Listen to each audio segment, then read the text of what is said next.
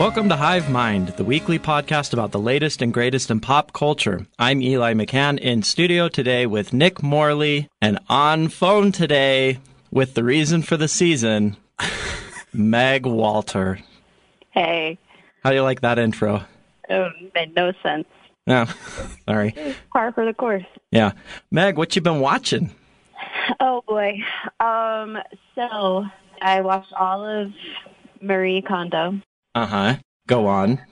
And my drawers are now driving me crazy. Have you actually started cleaning, though? Well, okay, so I did her method like a couple years ago because I read the book. And I've been like pretty good about keeping up with it since then. But my drawers have really fallen apart. So I just need to do that. Is the book better than the movie? Yes, always. I've also been watching Nailed It. Okay. Have you guys watched Nailed It on Netflix? I saw like one episode. It was pretty funny. Is that the Pinterest projects? Yeah. Okay. So Nailed It is they bring in like home bakers, I think, just kind of people who think they know how to make cookies. Uh-huh. And they have them try and recreate these super elaborate, fondant-heavy cake masterpieces. And they're always a disaster. Uh-huh.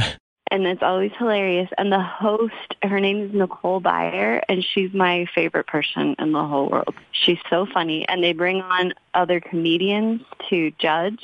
Uh-huh. And most of the time, the food's inedible. Okay. I saw a picture of like a little mermaid cake that somebody was supposed to make, and it looked like a worm instead of the Little Mermaid, with like a worm with red hair.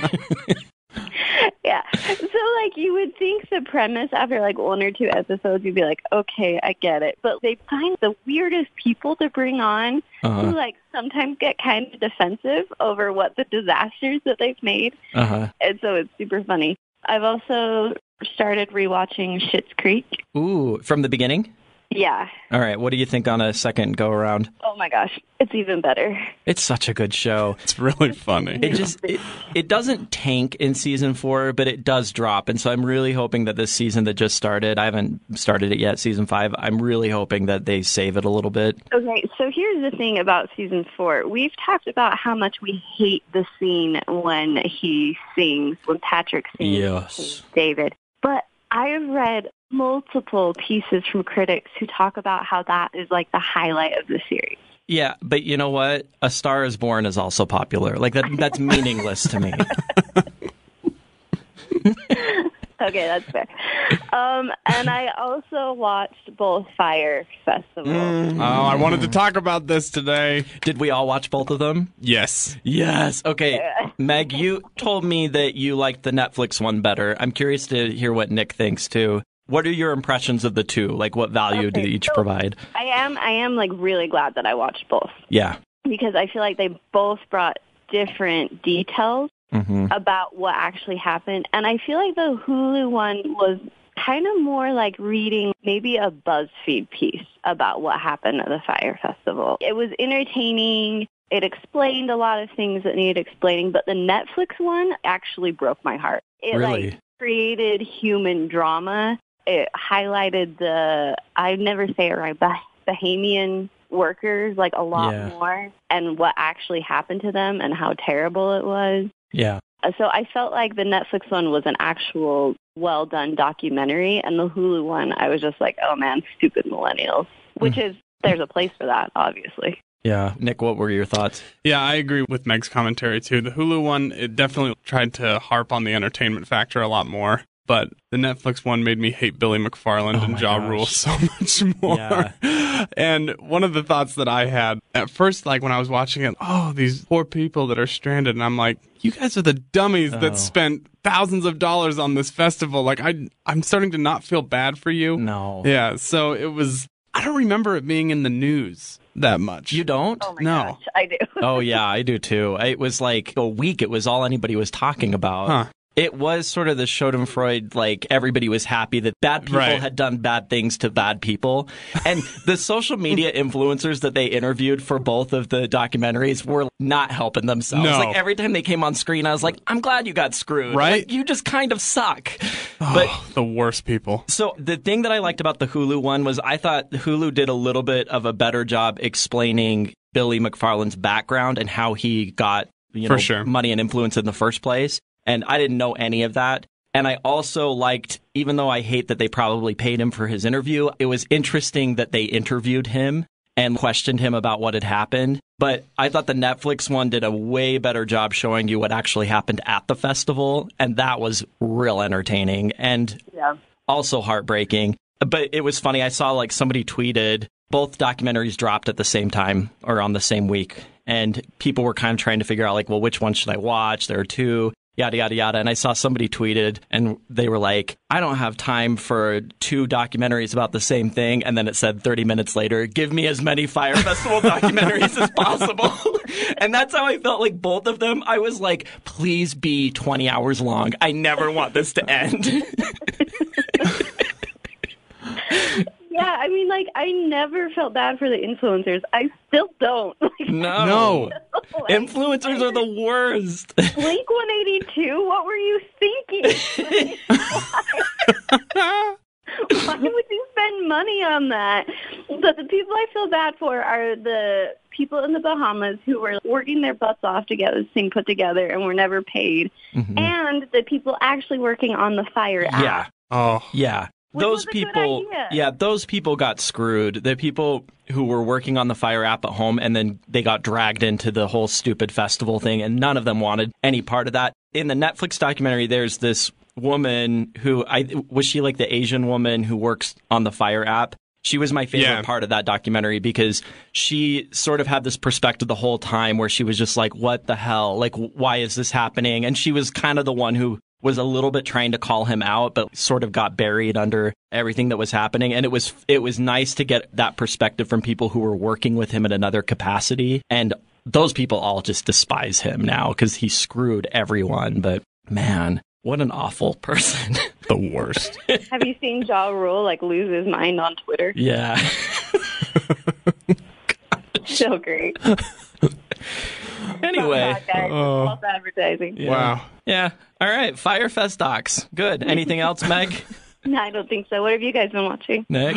Well, True Detective started up again since our last podcast, I believe. So we're 3 episodes in. I really like Mahershala Ali. I wish he had another co-star that was a little bit better. I haven't seen the other stuff that the other guy's been in, so maybe I'm not giving him enough credit. But I feel like True Detective is one of those shows, and it's rare that the first season you hit your apex, and then it's hard to build on that going forward. So It's a slow burn, but I'm enjoying the season a lot more than season 2, which was a total letdown with Rachel McAdams and Vince Vaughn. Had a lot of promise. But every time I watch a True Detective episode, I follow it up with Curb Your Enthusiasm. Okay. Just to kind of balance it out a little bit. So I was only watching 1 episode at a time, and I have a couple of friends that we send YouTube clips of Curb Your Enthusiasm back and forth, and I've dived back into the show. I'm on season 3 now. So so you're not watching the new, because I'm not rebooted, up to, right? Yeah, I'm not up to the new season yet. Okay. But I've seen 1 episode of the new season, and I think it was the first episode, and it was on a plane, so, maybe it wasn't that funny actually, but I was dying in my seat. I know, Meg, you've said it before that you thought that Curb Your Enthusiasm doesn't work now. It was funny in its time, but its humor doesn't carry over to... I don't know. I feel like we all are kind of craving nicer people in our media now. Yeah. But some sad Curb-related news, Marty Funkhauser. R.I.P. Marty Funkhauser. Who's that? So his name's not actually, his character's name is Marty Funkhauser. He's the one with the voice. The funk. He talks like this. How did he die? Yeah. Cancer. Wasn't he also in, what's it called? Arrested Development? Yeah, he was the guy, he played the person who was the eyes of the father while he was in prison. He walked around with the camera. Oh. Are you remembering this? It's that guy, right? That's right. Oh, that's too bad. Yeah. That was sad. I thought he was the best character on the show. So, anyway, what else have you been watching, Nick? That's it for me. So Grace and Frankie season 5 dropped on Netflix. I know you two have been waiting for that. 5. It's lasted 5 seasons.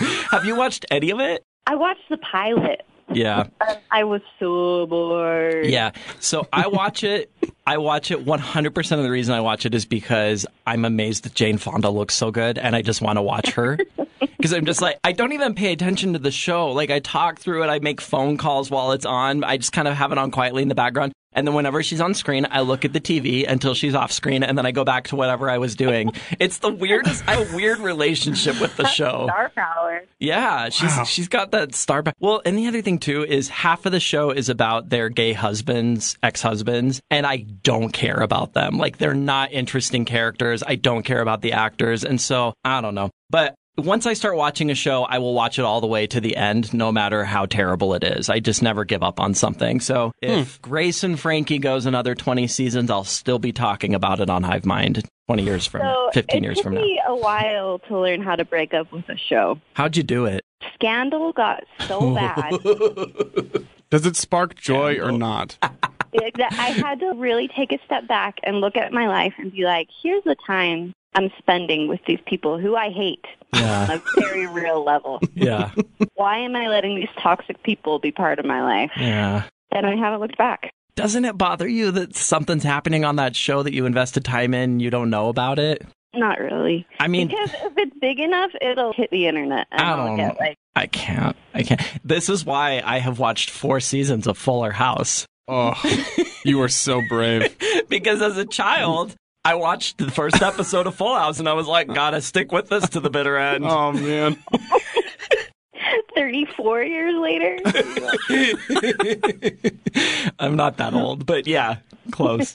Okay, so I watched that. I watched the Fyre Fest documentaries. Oh, I watched Roma. Have you guys seen it yet? I heard it was kind of a snooze. You know what, guys? It is one of the... But I need to see it. It's one of the best movies I have ever seen. Really? Ever. Truly. It's a movie that stuck with me for like 5 days. I couldn't stop thinking about it.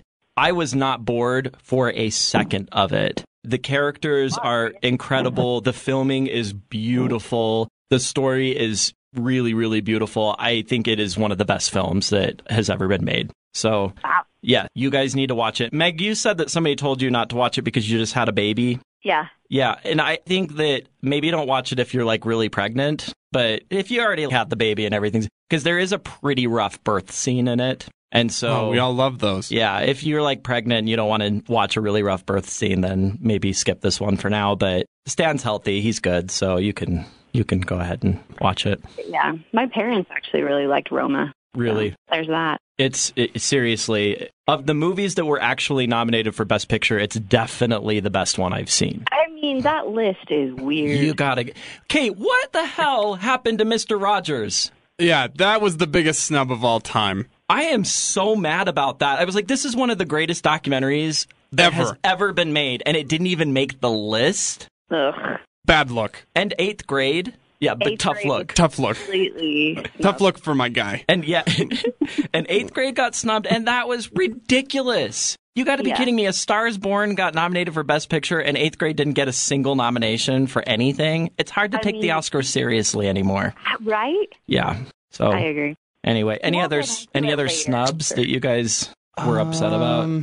Tully got snubbed. Tully got snubbed? If Bill Street Could Talk wasn't even nominated for Best Picture. Oh, kind of crazy. That's kind of weird. Yeah, I haven't seen that yet. The one we watched, Beautiful Boy. Mm-hmm.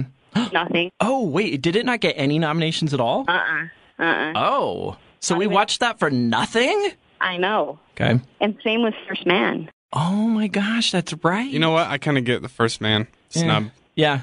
That one I'm not too broken up about. Green Book, though, and Bohemian Rhapsody. I haven't seen either of them, so I don't know. Either. I can't judge. I'm happy Black Klansman got nominated, though. That was a good one. Yep. Well, we'll do a show about it. Yeah. Oh, and Meg, you went and saw Mary Poppins. I did. What did you think? I loved it. Yes, every second of it was pure, utter bliss. Yes. I will say it probably could have been 30 minutes shorter. I think it could have been 30 minutes longer. I had a large beverage, so I was just getting uncomfy by the end. But it was really, really fun. Okay.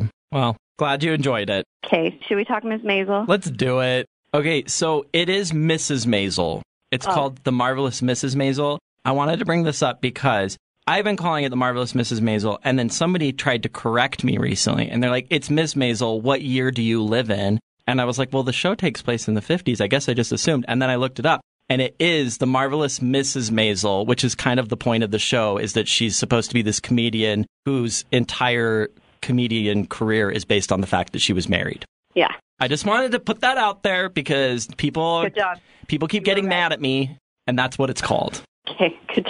We're very proud of you. Okay, Nick, did you finish season 2? Okay, I'm going to bring an unpopular opinion to the podcast today. Okay. I could not get through season 1 of The Marvelous Mrs. Maisel. All right. And I wanted. So excited.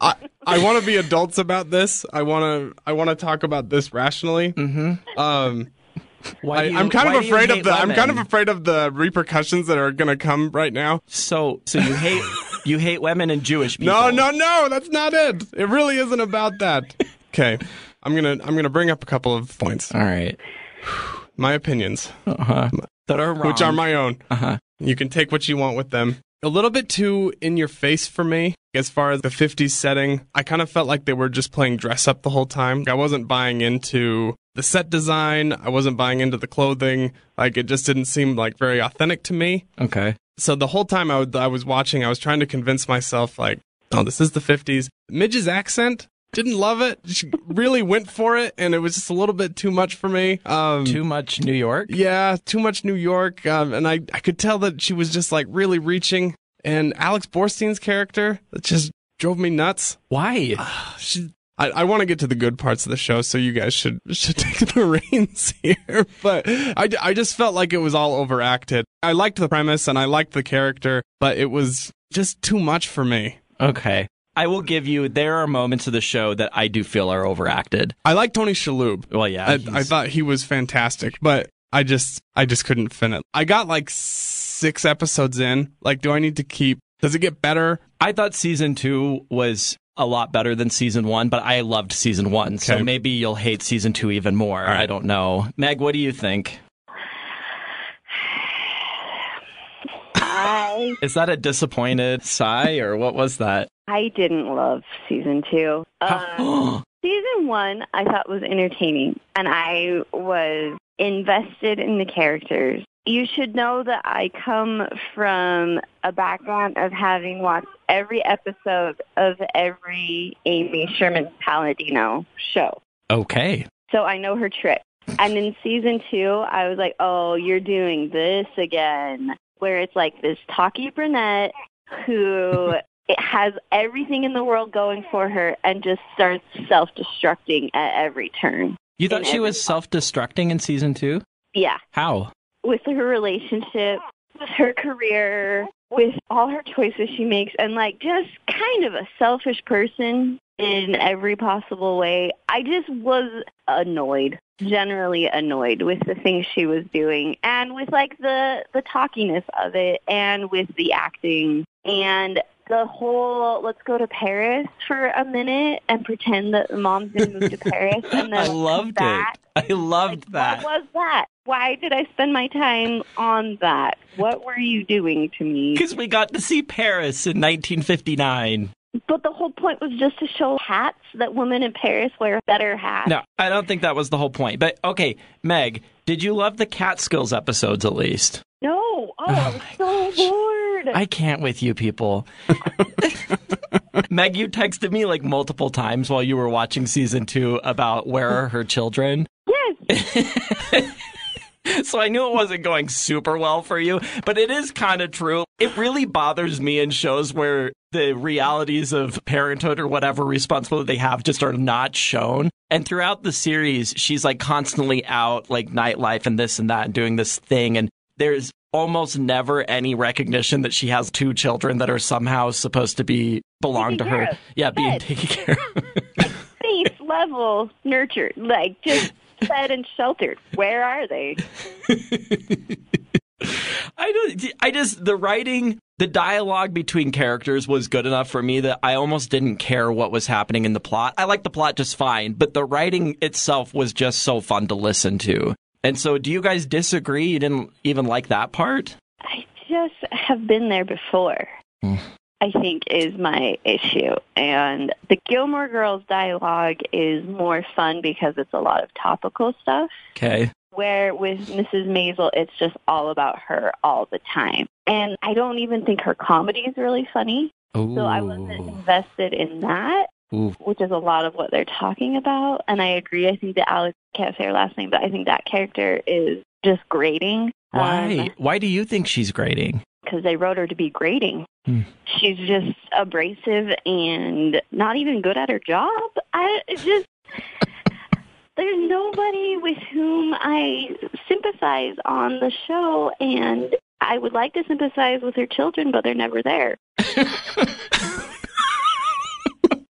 Meg has a mother problem with the show. I mean, I hate to, shame other women, but at least tell me that they're with the nanny or something. She's at a sister's house. All right, so will you guys watch season 3? Oh, yeah. Yeah. Well, Nick, you're not even...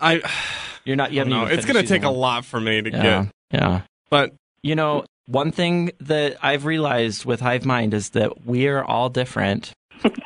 I feel like I come to this podcast and you two are like, oh, this recent film that was released only in one theater in Alaska, we went to it and it was directed by Martin Dowdo, who wrote the film as well in the fashion of blah, blah, blah, blah, blah. And then Eli's watching Fuller House. Roseanne's back. Did you guys watch Roseanne? So anyway, that's pretty much Hive Mind summed up. Yes, pretty much. Let me say, I understand the appeal. It is entertaining. I will probably watch season 3 if there's a season 3. I think I'm bothered by the awards that it's been winning when there are people doing new and exciting things, and this is absolutely something I've seen before. What TV shows do you think are getting snubbed? The Good Place. Okay. Anything else? Like Schitt's Creek.